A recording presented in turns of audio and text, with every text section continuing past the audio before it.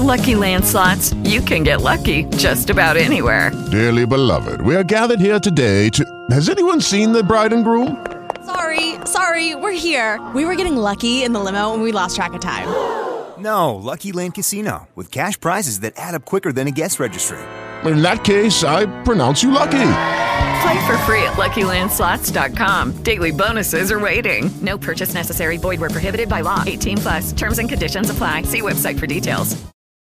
That when all is said and done and the last chapter is written on your life and on my life, only one thing remains, only one thing matters, and his name is Jesus.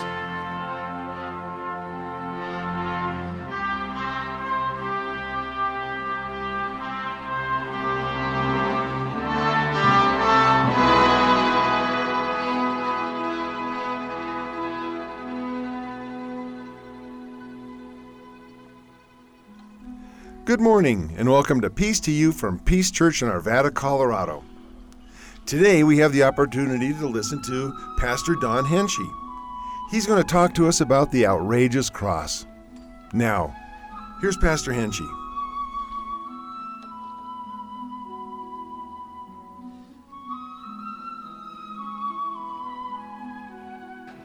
It is Labor Day weekend. I did some research. Labor Day, I think, goes back to 1850-something. It comes out of the organized labor movement, and it's a day to honor those who work with their hands, who are laborers, of course, and who take the stuff of creation and make beautiful, beautiful, sustaining things for it.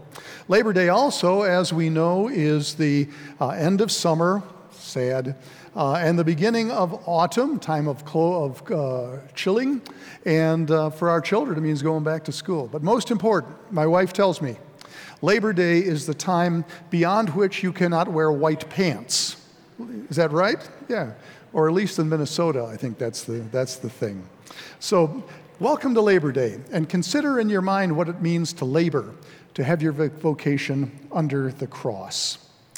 Now, large crowds were traveling with Jesus. He turns to them and he says, "Whoever comes to me and does not hate father and mother and wife and children and brothers and sisters, yes, even life itself, cannot be my disciple. Whoever does not carry the cross and follow me cannot be my disciple." And you hear that, and the first thing that comes to your mind is, that is outrageous. That's outrageous. Nobody in their right mind is going to take this man seriously. You can almost see the crowds of people who are following him, looking at one another and shaking their heads and saying, "What is this, hate?" Back in those days, if you wanted a rabbi, you went out and you selected the rabbi yourself. But Jesus doesn't work that way. Jesus selects his disciples. He's not up to pleasing the crowds, winning friends and influencing people. In fact, what Jesus is calling his disciples to is downright challenging. It's dangerous. It is outrageous. Outrageous. Luke tells us that large crowds were traveling with Jesus. He turns to them and says, "You gotta hate if you want to be my disciple." He says, it's going to cost you plenty, but it's going to be well worth it. First, though, you've got to count the cost. Count the cost. Like the old spiritual sings, if you can't bear the cross, you can't wear the crown. Consider the cross. The cross is really a very simple sort of a figure. It's two sticks put together on a perpendicular. That's your basic cross. It comes in many and various styles. It comes as a crucifix. This hangs in our home. Or it comes oftentimes hanging around the pastor's neck on a Sunday. This is a particularly gruesome cross. It's for Lent. You don't want to look at this too long. It turns you off. When you travel in Ireland, you see this on street corners. You see it at country roads. You see it in front of homes. It's the Celtic cross. It kind of brings everything together. Or again, in Ireland, you go into an Irish home and you see the cross of St. Bridget hanging on a wall. This is supposed to drive demons away. And we keep one of these in our house, and so far we've not seen any demons, so I guess it works. Here is the most outrageous cross of all. If you want to look at this afterwards, I'll show it to you. This is the Denver Broncos cross. It is orange and blue, and right in the middle where Jesus should be hanging is a little horse. I think it's absolutely outrageous for a whole different reason. I'm going to ask how many of you here today are wearing a cross? On your lapel, maybe, on your sweater, around your neck? Yeah, it's just the sort of thing that we do. It's kind of common, you put it on. But you know, the cross is not common at all. It's a very complex symbol, and it has immense significance for Christ's people. Do you know that the cross is not a uniquely Christian symbol? In our home, in my file drawer, safely locked up, are two little crosses. They're about this big. They're made from a glass-like substance called faience in French. Turquoise green, they're blue. I picked them up at a market in Egypt. I took them to the Denver Art Museum, and somebody looked at them and assessed that they were from the Egyptian dynasty of Ramses II. That's 1,250 years before Jesus. Can you imagine that? He said that women wore them around their neck in praise of the sun god, Ra. Beautiful crosses over 1,000 years before Jesus. Well, where the cross took up deep Christian significance, and I'm not telling you anything you don't know, is that it was the instrument of Jesus' death. If Jesus were to be executed in our society today, maybe we'd be wearing little hangman's nooses around our neck, or little electric chairs, or IV drips. Isn't that a gruesome thought? But the Roman government of Jesus' day, believing, as many in our society do, that if you allow people to watch a gruesome execution, you might keep them from committing the similar crimes. And so the Roman government killed their criminals by strangling them to death on a cross. That's how Jesus died. We Americans did not invent capital punishment. We only semi-privatized it. So the cross emerges as a symbol of the Christian faith alongside of the Star of David or the Islamic crescent moon, you know. But it has such significance to us as a symbol not just of Jesus' death, but of his suffering. And he sees it as a necessity. His followers must take it on if they're going to follow him. Sharing in his burden, we as the Church of Jesus Christ are in the process and in the business of cross-bearing. As once Jesus lifted over himself the pains and the sufferings of others, so we, his church, carry that same cross over our backs. We raise the sins and the griefs and the burdens of others as we take it before Jesus in this journey of life. Phew. What a way to begin a sermon. Way too heavy, preacher. We pastors, when we go to seminary and learn how to preach, are taught that you kind of ease your way into a sermon. You know, you don't clobber them over the head in the first 5 minutes.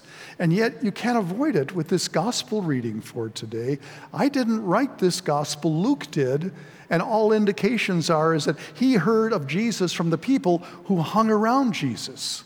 And so it moves us into some heavy discipleship talk.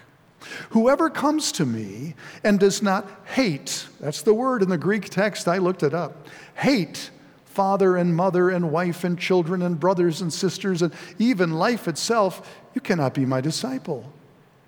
Now there's a membership requirement for you, isn't it?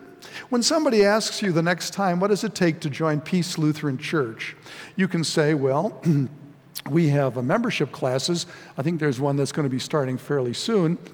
And we'll learn about the Christian faith, the Lutheran perspective, and we'll learn about the programs and the opportunities to serve here at Peace Lutheran Church. Oh, and by the way, you got to hate your family, and you got to take up a cross and all the burdens of the world and follow Jesus. I wonder how many new members you'd get in a year if you laid that before them. But Jesus does get our attention, doesn't he? So how do you make sense out of this all? This outrageous claim that we take up his cross and follow him. Well, one scholar has said that Jesus is engaging in holy hyperbole. Hyperbole is when you keep raising the ante, when you say just a little bit over what you'd expect to hear. He lets us know that our love for him and for his kingdom and the gospel must be so intensive, so all-pervasive, that all other relationships pale in comparison. That when all is said and done and the last chapter is written on your life and on my life, only one thing remains, only one thing matters, and his name is Jesus. And if we'd like to remain faithful to him, it's necessary to follow 100% cross on our back with no guarantees of the future. It's that total and radical acclaim that Jesus makes on us. Luke tells us that he opens the section by saying large crowds were following Jesus. I wonder how large the crowds were after he got through with this little bombshell. My guess is some attrition had already started, don't you think? See, for most of us, this business of following Jesus fits into that category of our life that we label religion, the spiritual. We segment life, don't we? We build our dividing walls. On one side here, there's the faith thing, the religion thing, there's the sacred thing, and on the other side, there's what people call real life. I hate it when they say that. It's the business thing and the social thing and the family thing and the health thing and the education thing. You get the idea. Religion is 8 to 12 on a Sunday morning. That's what we're doing here. And business time is 9 to 5 on Monday. And then there's family time and rec time and all that other kind of stuff during the week. And we know we get into trouble when you go overboard on anything. You got to keep a balance. That's what we say. But there's a problem. A.W. Tozer was one of the most eloquent writers and preachers of the first part of the 20th century. A.W. Tozer was a self-taught theologian, Bible scholar. He was a parish pastor, and he was a writer of fine books on the spiritual life of the Christian. If you want to dig deeply, look up something by Tozer. One of his best-known books is The Pursuit of God. And in his final chapter, Tozer addresses this phenomenon of the divided life. He writes, quote, "One of the greatest hindrances to internal peace which the Christian encounters is the common habit of dividing our lives into two areas, the sacred and the secular. As these areas are conceived to exist apart from each other and to be morally and spiritually incompatible, and as we always are compelled by the necessities of living to be crossing back and forth from one to the other, our inner lives tend to break up so that we live a divided instead of a unified life." Close quote. See, Jesus doesn't see life as existing in two self-contained worlds. Rather, he wants to be Lord over your whole life. And his outrageous claim is that if you follow him bearing his cross, that's what he calls it, you will find peace in this unified life in his footsteps.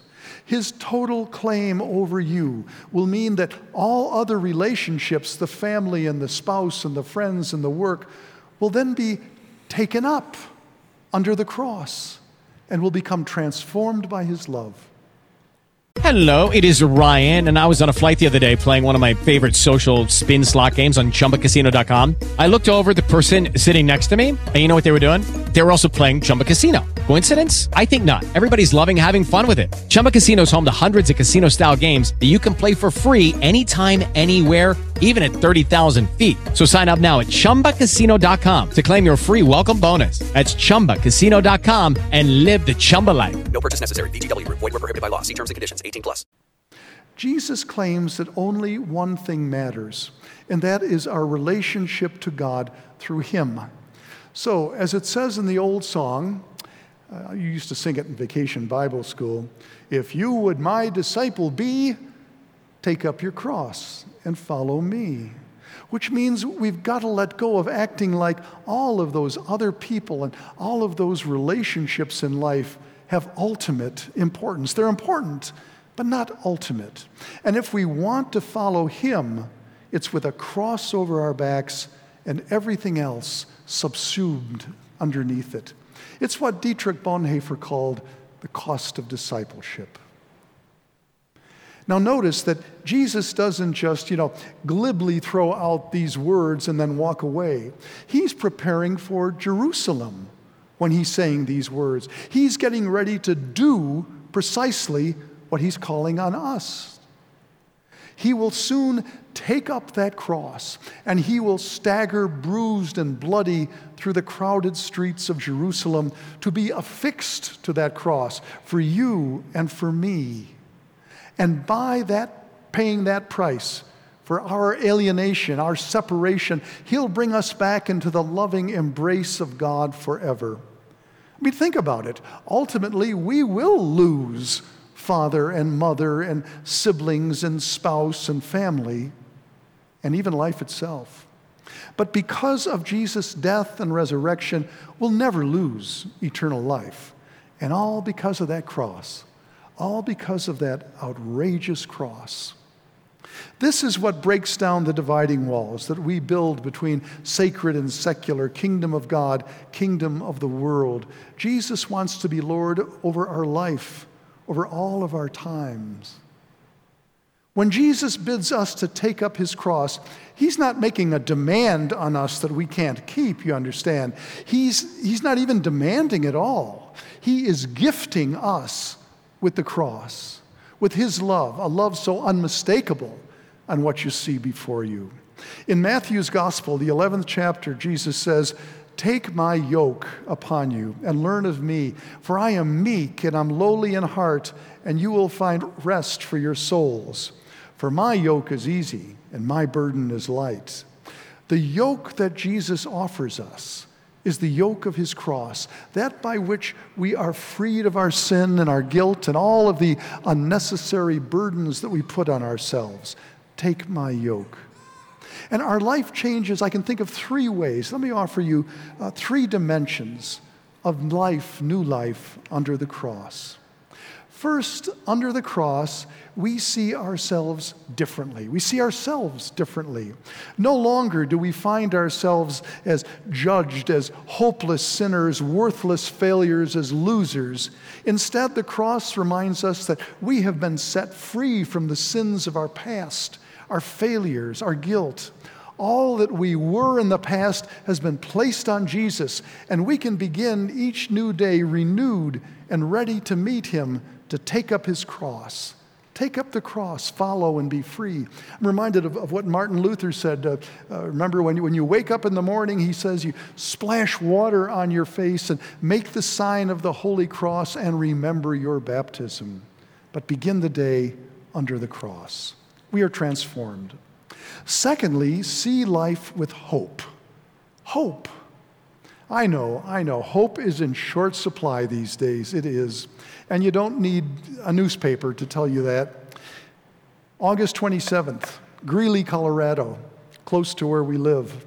A lovely young woman, 22 years old, was brutally attacked in her workplace, was sexually assaulted, and then killed in a gruesome way. And of course, what happens after that? Well, you see the kind of makeshift memorials, the flowers and the teddy bears, and you shake your head and you mutter, "Oh, what's this world coming to?" And then you break for commercial. I recently read a study that says reactions of the public to mass shootings. The results say that it's about 4 days or so before all of our thoughts and prayers and shock and awe are forgotten. We forget about it, and we go back to waiting for the next mass shooting. Well, you shrug your shoulder and you say, that's just the way the world is, huh? But not for God's people. We are people of hope, and that hope goes beyond mere optimism to move us to change, to action.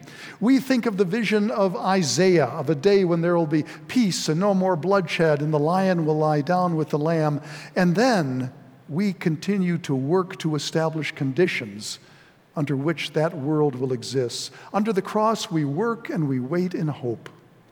And then thirdly, under the cross, we are free to live for others. When you read through the Gospels, you get a picture of Jesus as one who was consistent and unrelenting in his service to others. He was the consummate servant. The Samaritan outsider was welcome in. The leper was touched and healed. The lame walk, the deaf heard, an adulteress was restored, saved from the stoning pit. And the list goes on until finally, at the end of each gospel, you see him hanging on his throne of wood on Golgotha, forgiving the very ones who had put him there in the first place. It takes your breath away, doesn't it? So that when he invites us to take up that same cross and follow, he invites us to join the parade of his followers over the years and follow him, serving as he did. It's not that we're going to force ourselves to do some good deeds, like Latter-day Boy Scouts and Girl Scouts kind of thing, but it's rather seeing all that we do as an act of worship to God in the service of others. Again, A.W. Tozer. Tozer is commenting on the very common expression from lay people in the church. They say, well, I couldn't do that. I'm not a pastor, I'm not a minister. Tozer comments, the layman need never think of his humbler task as being inferior to those of the minister. Let every man, and we'd add woman, abide in the calling wherein they are called, and their work will be as sacred as the work of the ministry. It's not what a man does that determines whether his work is sacred or secular, Tozer says. It's why they do it. The motive is everything. End quote. Well, our motive is the cross, that upon which Jesus suffered and died, and which he now gives to us, and with it the power of our salvation and the means of our service. Outrageous. Of course, it's outrageous, but it's the only way to live forever. Amen.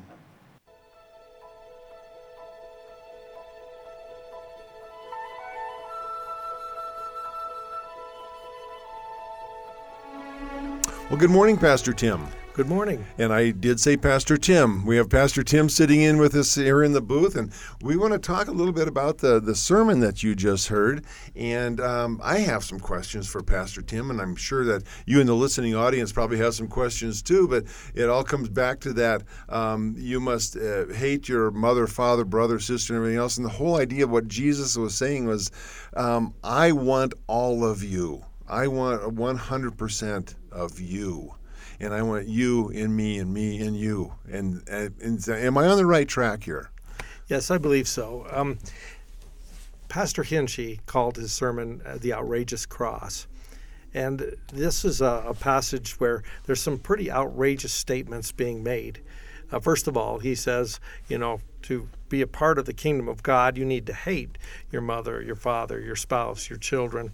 And it was almost like Jesus was overstating things to drive home the point that he desires to be first in our life.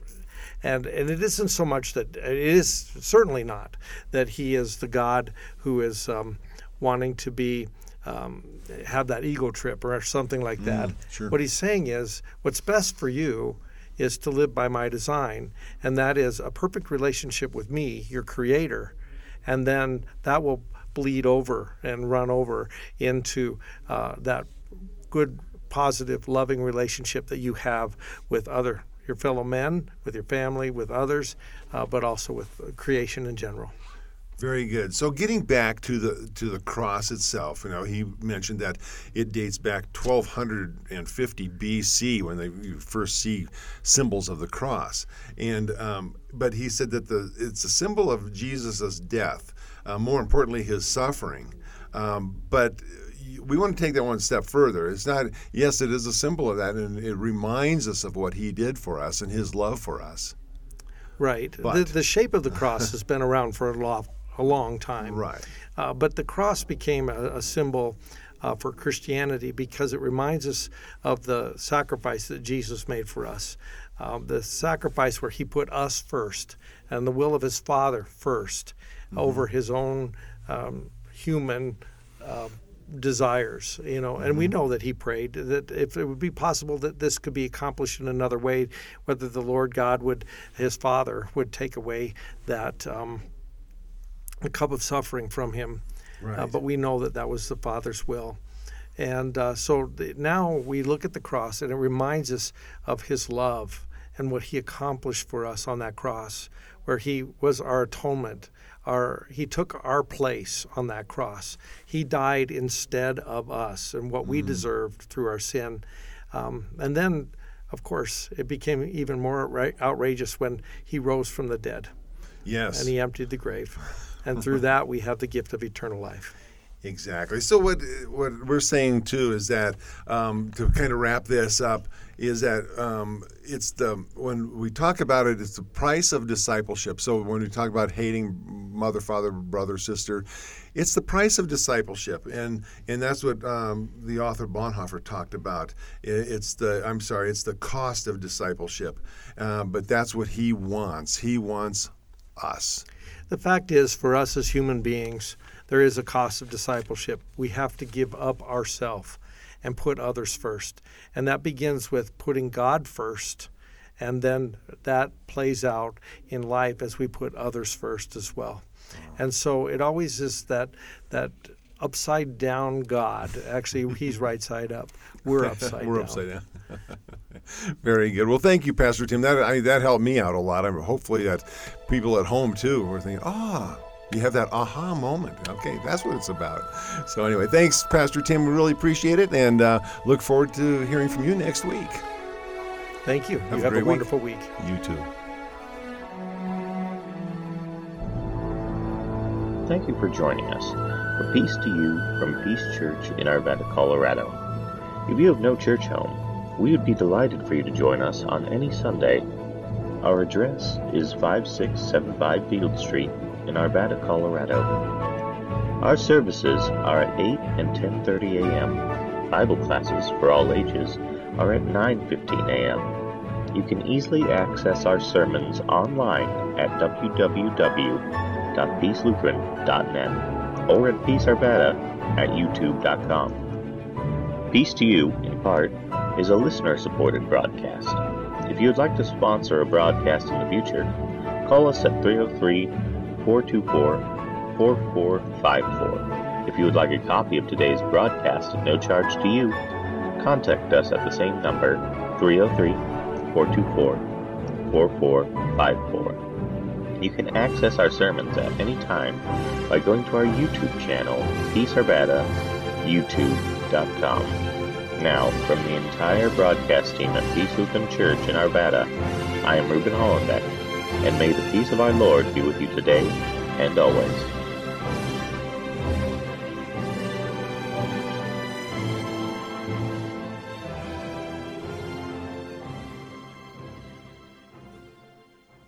Judy was boring. Hello. Then Judy discovered ChumbaCasino.com. It's my little escape. Now Judy's the life of the party. Oh, baby, mama's bringing home the bacon. Whoa, take it easy, Judy. The Chumba life is for everybody. So go to ChumbaCasino.com and play over 100 casino-style games. Join today and play for free for your chance to redeem some serious prizes. ChumbaCasino.com. No purchase necessary. Void where prohibited by law. 18+ terms and conditions apply. See website for details.